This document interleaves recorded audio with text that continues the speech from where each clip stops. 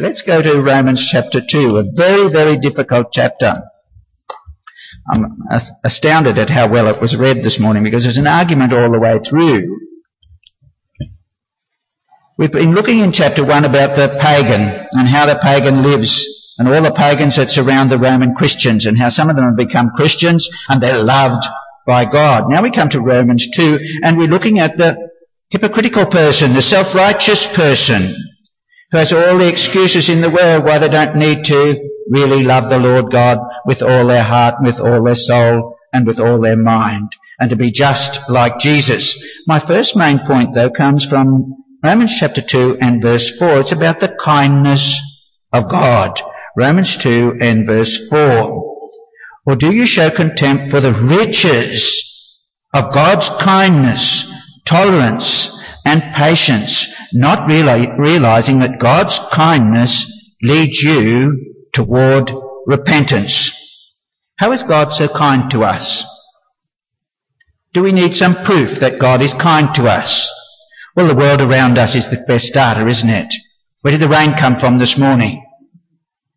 In Australia there are places where there's virtually no rain. And lots of places in the world too. God has given us the rain this morning. God is good to us. The world around us is always proof of God's goodness. Every time somebody breathes God's good air, we demonstrate how indebted we are to God for his kindness. Every time we use God's resources from God's world to make our homes and our clothes and to grow food, we show that God is kind to us. And what about our bodies? How suitable are our hands to do useful work? You tie them behind your back for a day and find out how far you get on and how badly you get on.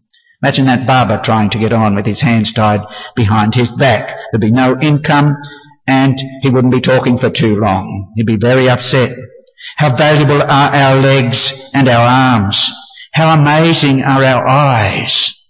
What an invention of God. How marvellous are our minds.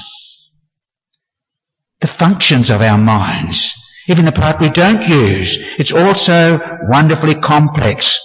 God's kindness is displayed not only in the world around us, but in the ordering of that world. God orders all events for the good of those who love him. God orders those events. So many of you have the gift of family and friends. That's God's doing. God explains. And he explains in the words of Jesus that Jesus says God causes his sun to shine on the evil and the good and sends rain on the righteous and the unrighteous, Matthew 5:45. It's God who gives these things. God who gives us the sunshine. Some of you come from cold places and you've lived in very cold places. You long for the sunshine to come back again. It's God's goodness, God's kindness. And God's kindness is seen not only in the earth around us in God's ordering of everything, it's also seen in many spiritual things, especially in the hearing of God's gospel. Not everybody knows about the Lord Jesus, that he loves them and that he's died for them. But you know, this is God's kindness. You were placed in the very focus of Christian light. Won't you think about this? You should be thinking about it often. There was a time, even in the Western world, when a person would have to work for years to buy a Bible. Now the Word of God lies on your table and many of you have several copies. Isn't this a stupendous blessing from God? This is the land, Australia is a land of open Bibles. We are able to read it without anybody torturing us, wanting to know what we're doing with this book in our hands, wanting to know what we're going to do when we hand somebody else one of these books. And then, of course, so many of us are so well educated.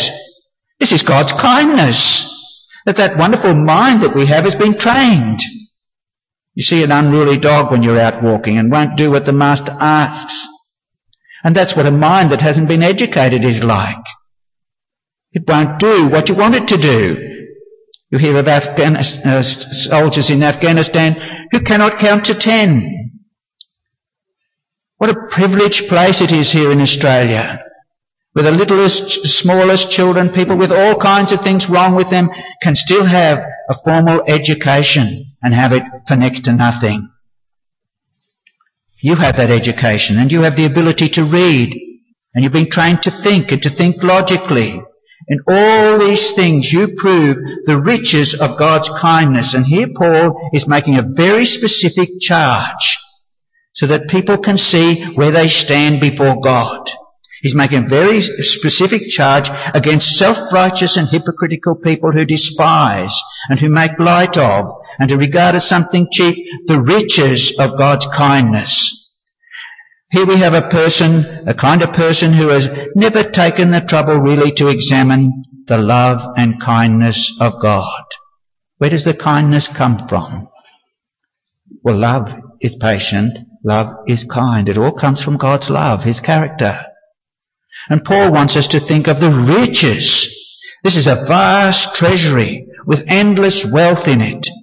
You never exhaust this treasury, the riches of God's kindness. And then there's God's tolerance. God puts up with our rebellion and our sin.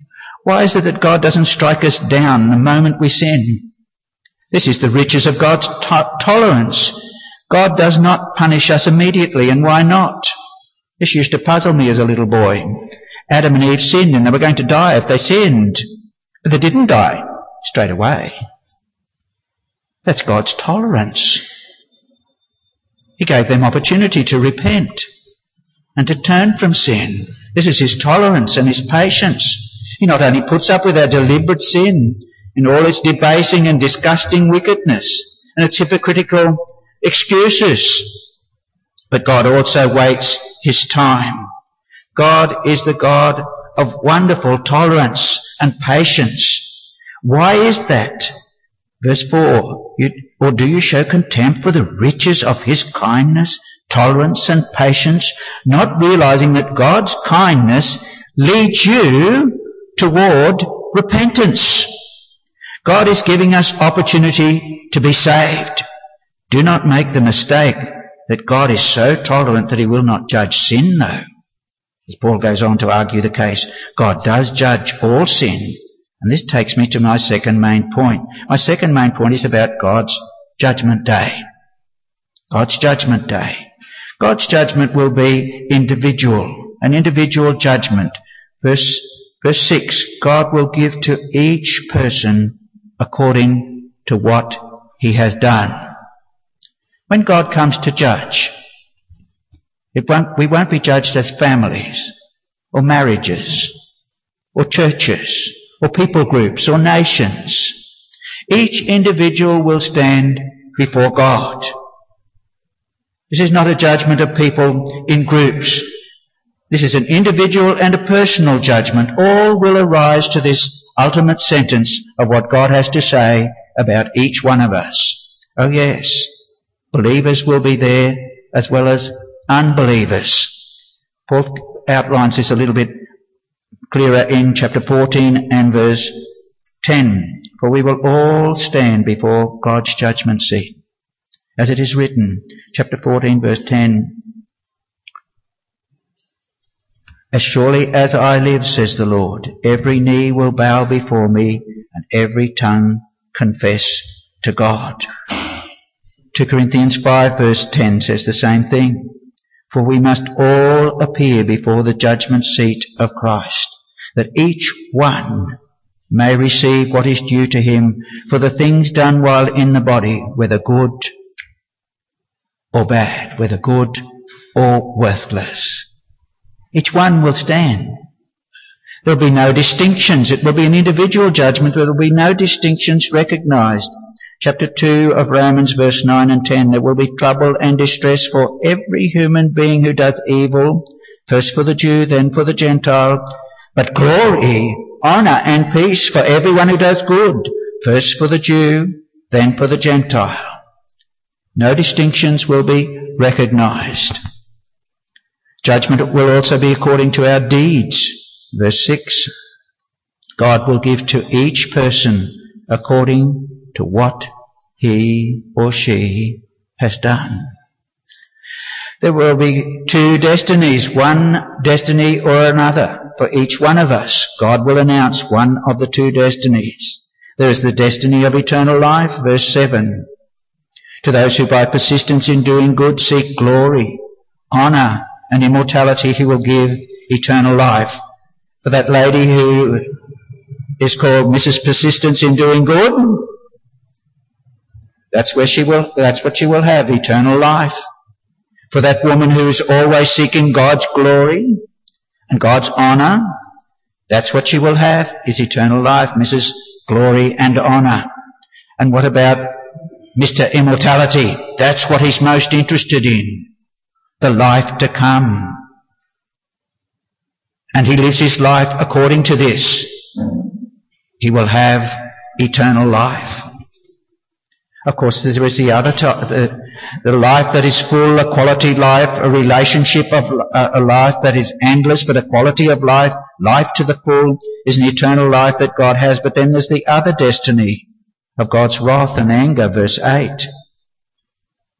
But for those who are self-seeking, a teenager who always wants what he wants or what she wants, Miss Self-Seeking or Mr. Self-Seeking. And then there's that bloke who always goes, oh, I've heard something about that before. He's Mr. Reject the Truth. I've heard a bit of that. And God speaks to him again in his conscience. He sees a sunset, or he's at a funeral service, and it's packed out. And this fellow who's worked with him, he realises that life at best is very brief, like a falling of a leaf, like the binding of a sheaf, and he's got to be in time, and God speaks to him, but he rejects the truth. He doesn't want the message that he's hearing. He's playing with the internet one night, and he sees this message that God is speaking to him too. It's a piece from the Bible, or he hears it in a movie. He didn't really want to hear the truth, but God is speaking to him. He's Mr. Reject the Truth, and he just keeps doing that until it's too late and the door is shut. And it's too late. God no longer speaks. His Holy Spirit no longer strives with him. Mr. Reject the Truth. And then there's that person who always, we could say, Mrs. Follow Evil. She follows the gossip. She follows the trends in society. She follows everything else except what God wants in her life.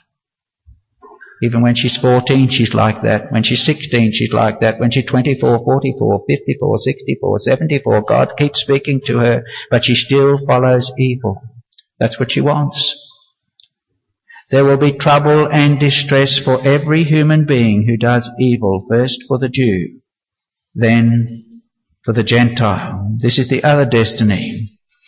There will be, verse 8, there will be wrath and anger. My dear friends, some of you I know very well.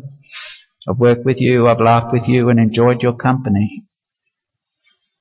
This is something so tremendous that I scarcely know how to speak it, but it is here and throughout your Bible. This involves intense suffering of spirit for those who reject the truth. Intense suffering in the mind and in the heart. Endless, eternal remorse. That's not life, is it? It is existence. If the Bible did not teach this, I wouldn't dare speak of it. I've spent most of my life working with little children. They want to know about these things. I'm very careful what I say. This is hated by every person that doesn't know the Lord. I know there are thousands who do not come into a place of worship because of this teaching, but the truth stands. There's not a word in the Bible about a second chance. It is what you and I do in this world, in this life, that determines our eternal destiny. What about the flood with Noah? The door was shut. What about a second chance, maybe a second chance for Pharaoh? He had all his chances and blew each one of them. Was there a second chance after he drowned and all those with him? No, there wasn't. I've never heard of a second chance unless it's some strong aberration or wicked heresy. There's no such thing in the Bible. This is doubtless the most solemn and the most momentous and the most tremendous thing that a child or a man or woman could ever think about. Did you know, verse 16, the Lord Jesus is not only the Saviour, but he's also the judge. We read it just a little while ago. This will take place on the day when God will judge men's secrets through Jesus Christ, as my gospel declares. Jesus is absolutely fair. If you and I don't realise about the anger of God being upon us and that nothing can save us except the death of the Lord Jesus himself from our particular sin, and nothing can save us from God's anger, then we haven't got God's gospel at all. We desperately need Jesus. Let's not just think of ourselves. We live in God's world, don't we? Where there are millions of other people in our generation. Let us think of the teeming masses around us in God's world, and let us realise their position and destiny. And this will bring home to us why we're here and our responsibility for them. And this will lead us to patient and persistent and penitent prayer. Patient prayer. We don't want answers overnight. We don't have to have answers overnight because we have a God who is patient. He will lead us to pray patiently and persistently. I could tell you extraordinary stories. I've been a Christian all my life and come from a Christian family for many, many generations. My grandmother and my two great aunts, they prayed and prayed for their brother and prayed and prayed and prayed and prayed and prayed for 60 years for their brother, and eventually he came to know the Lord. That happens. Be persistent. Be penitent. As you come, say, Lord, I have nothing in myself, but you've given me responsibility to pray. I'm sorry for where I am, and I will pray, and I'll pray again, and I'll keep praying. Pray persistently and patiently. We must pray for the power of God to pray, and we must pray for the power of God to work, because he does work, and he changes lives. We will find an ability within ourselves to speak and to enlighten others, and to be the salt we've been called to be in a corrupt generation as we pray. We must think about God's judgment solemnly and deeply and continually. And you'll find if you read your Bible systematically that it comes up all the time. My last main point is about the heart. The heart is the headquarters of true Christianity in your life and in mine. The true Christian is a Christian in his or her heart. Taylor Smith wanted that barber to have a new heart, not just to do his best. This is what God sees. God sees our heart. What makes a person a true Jew? Paul wants us to see that to be a true believer, there has to be so much more than a little ceremony.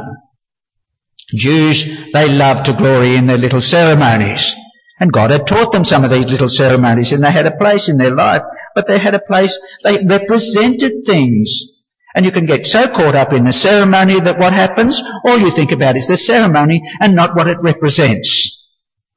It's like the Aboriginal lady I knew who loved the Bible, and she bought all her children a Bible so they could put them under their pillow and they would be safe at night. That's not what a Bible is for. A Bible is a wonderful thing, but it represents something a lot more important than what we can purport for it or want it for.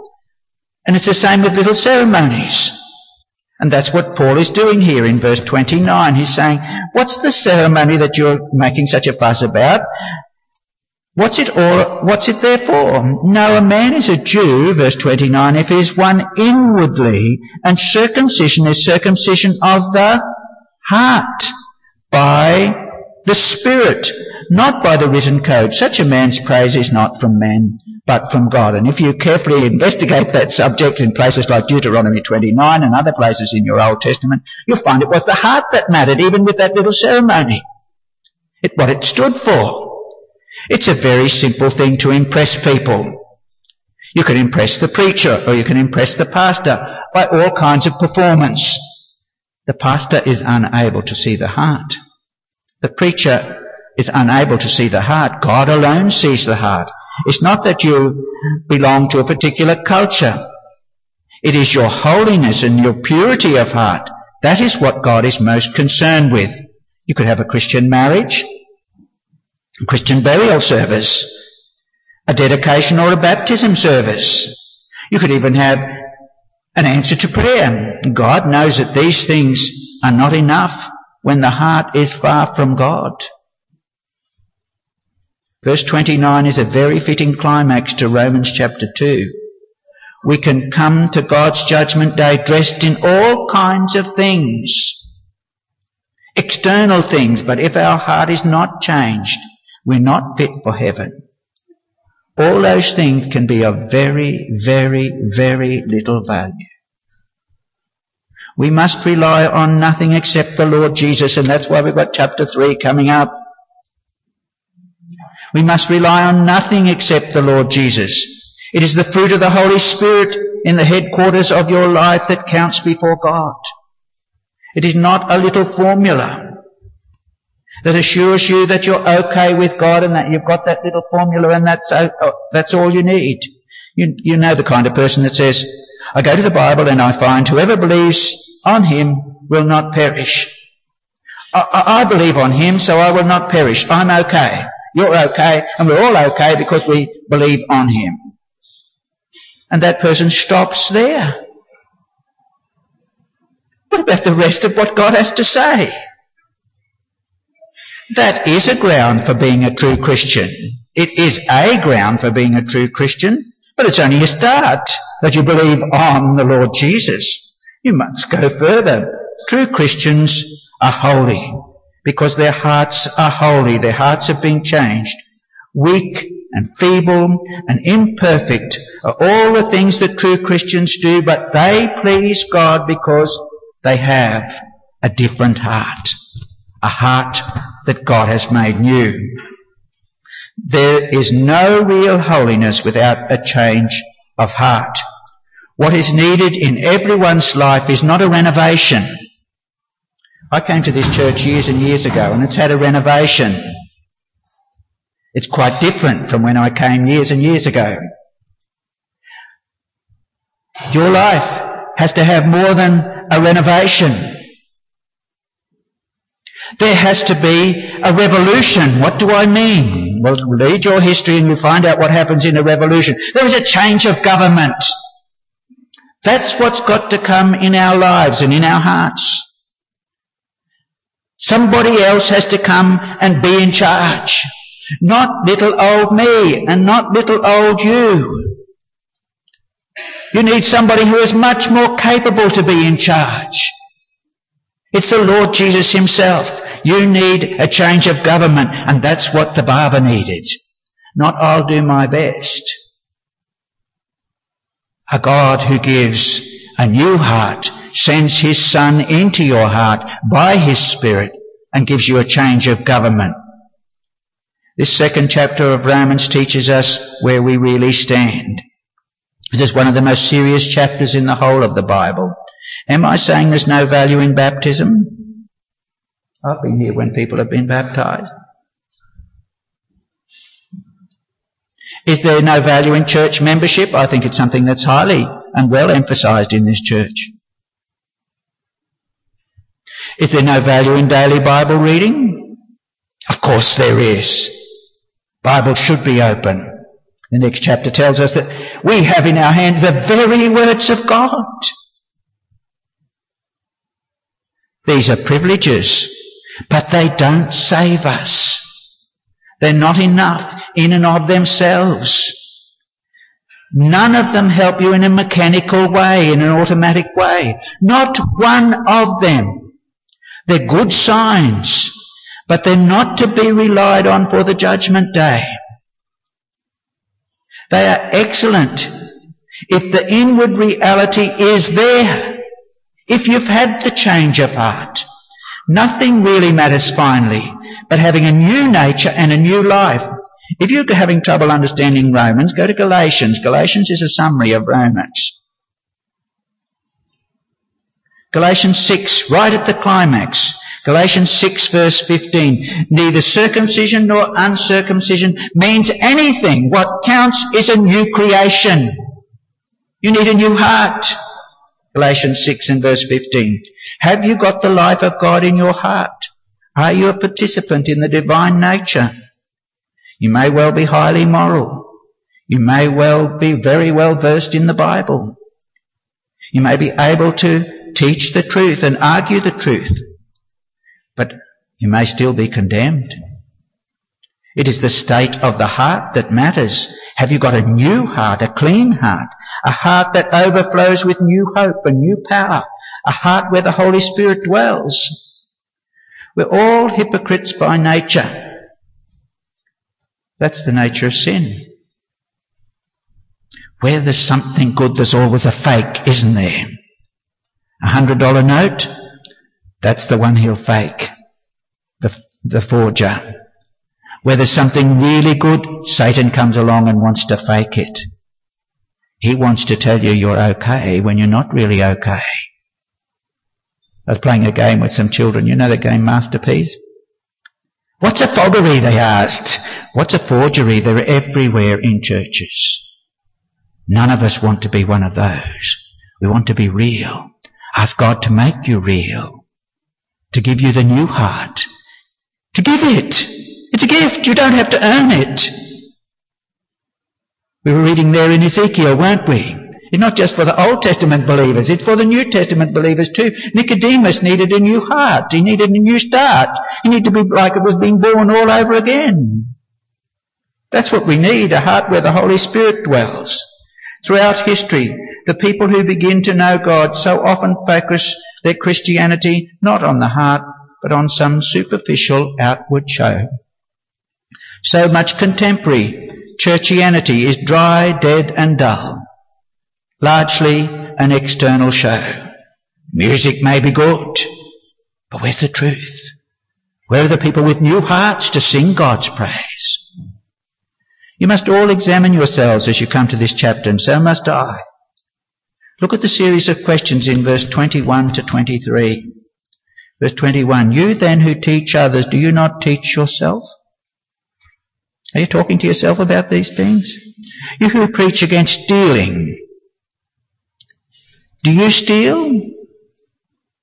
I overheard people a couple of days ago when I was out walking, and they were laughing about stealing and how many Aussies steal. It's not good enough for me just to overhear them. I've got to speak to myself. What am I doing? How do I assess my value in life? Am I covetous? Do I want more and more things? Or do I want God himself and his heaven and what he has for me in the Lord Christ and his love? Do you steal? You who say that people should not commit adultery, do you commit adultery? Remember what Jesus does when he's talking about these words. He exposes our heart, doesn't he? He says it's in Matthew 5. Matthew 5, and he says, those who, I tell you, that anyone who looks at a woman lustfully has already committed adultery with her in his heart.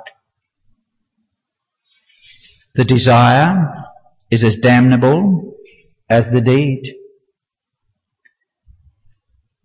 To want to do such a thing, God sees.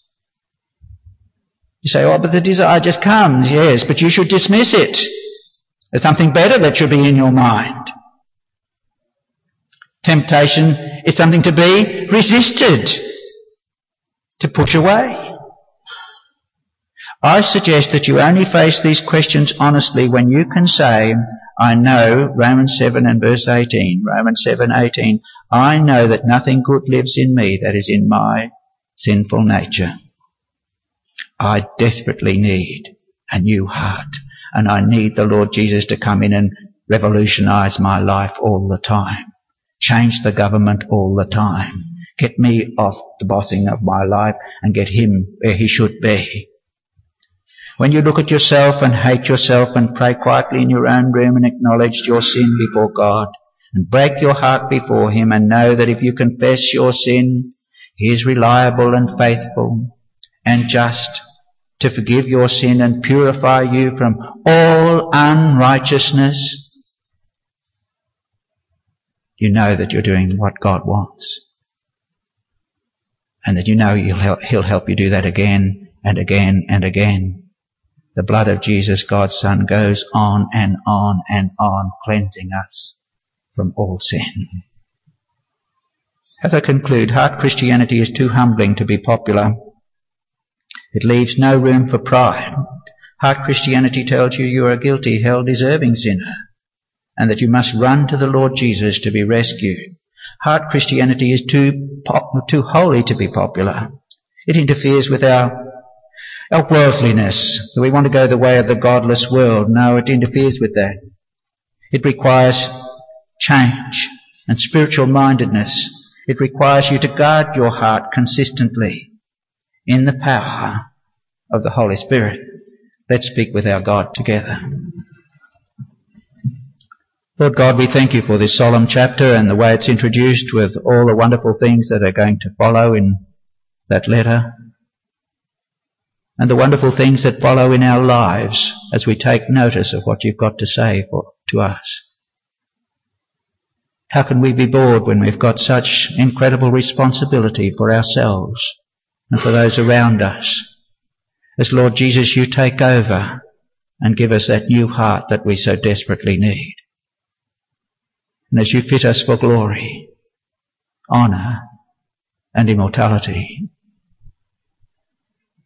O Lord God, we ask that you continue to speak to us from this chapter and other chapters that have the same solemn subject, and that we may not dismiss these things and reject the truth, but that we may welcome all that you've got to say to us, so that we truly honour you.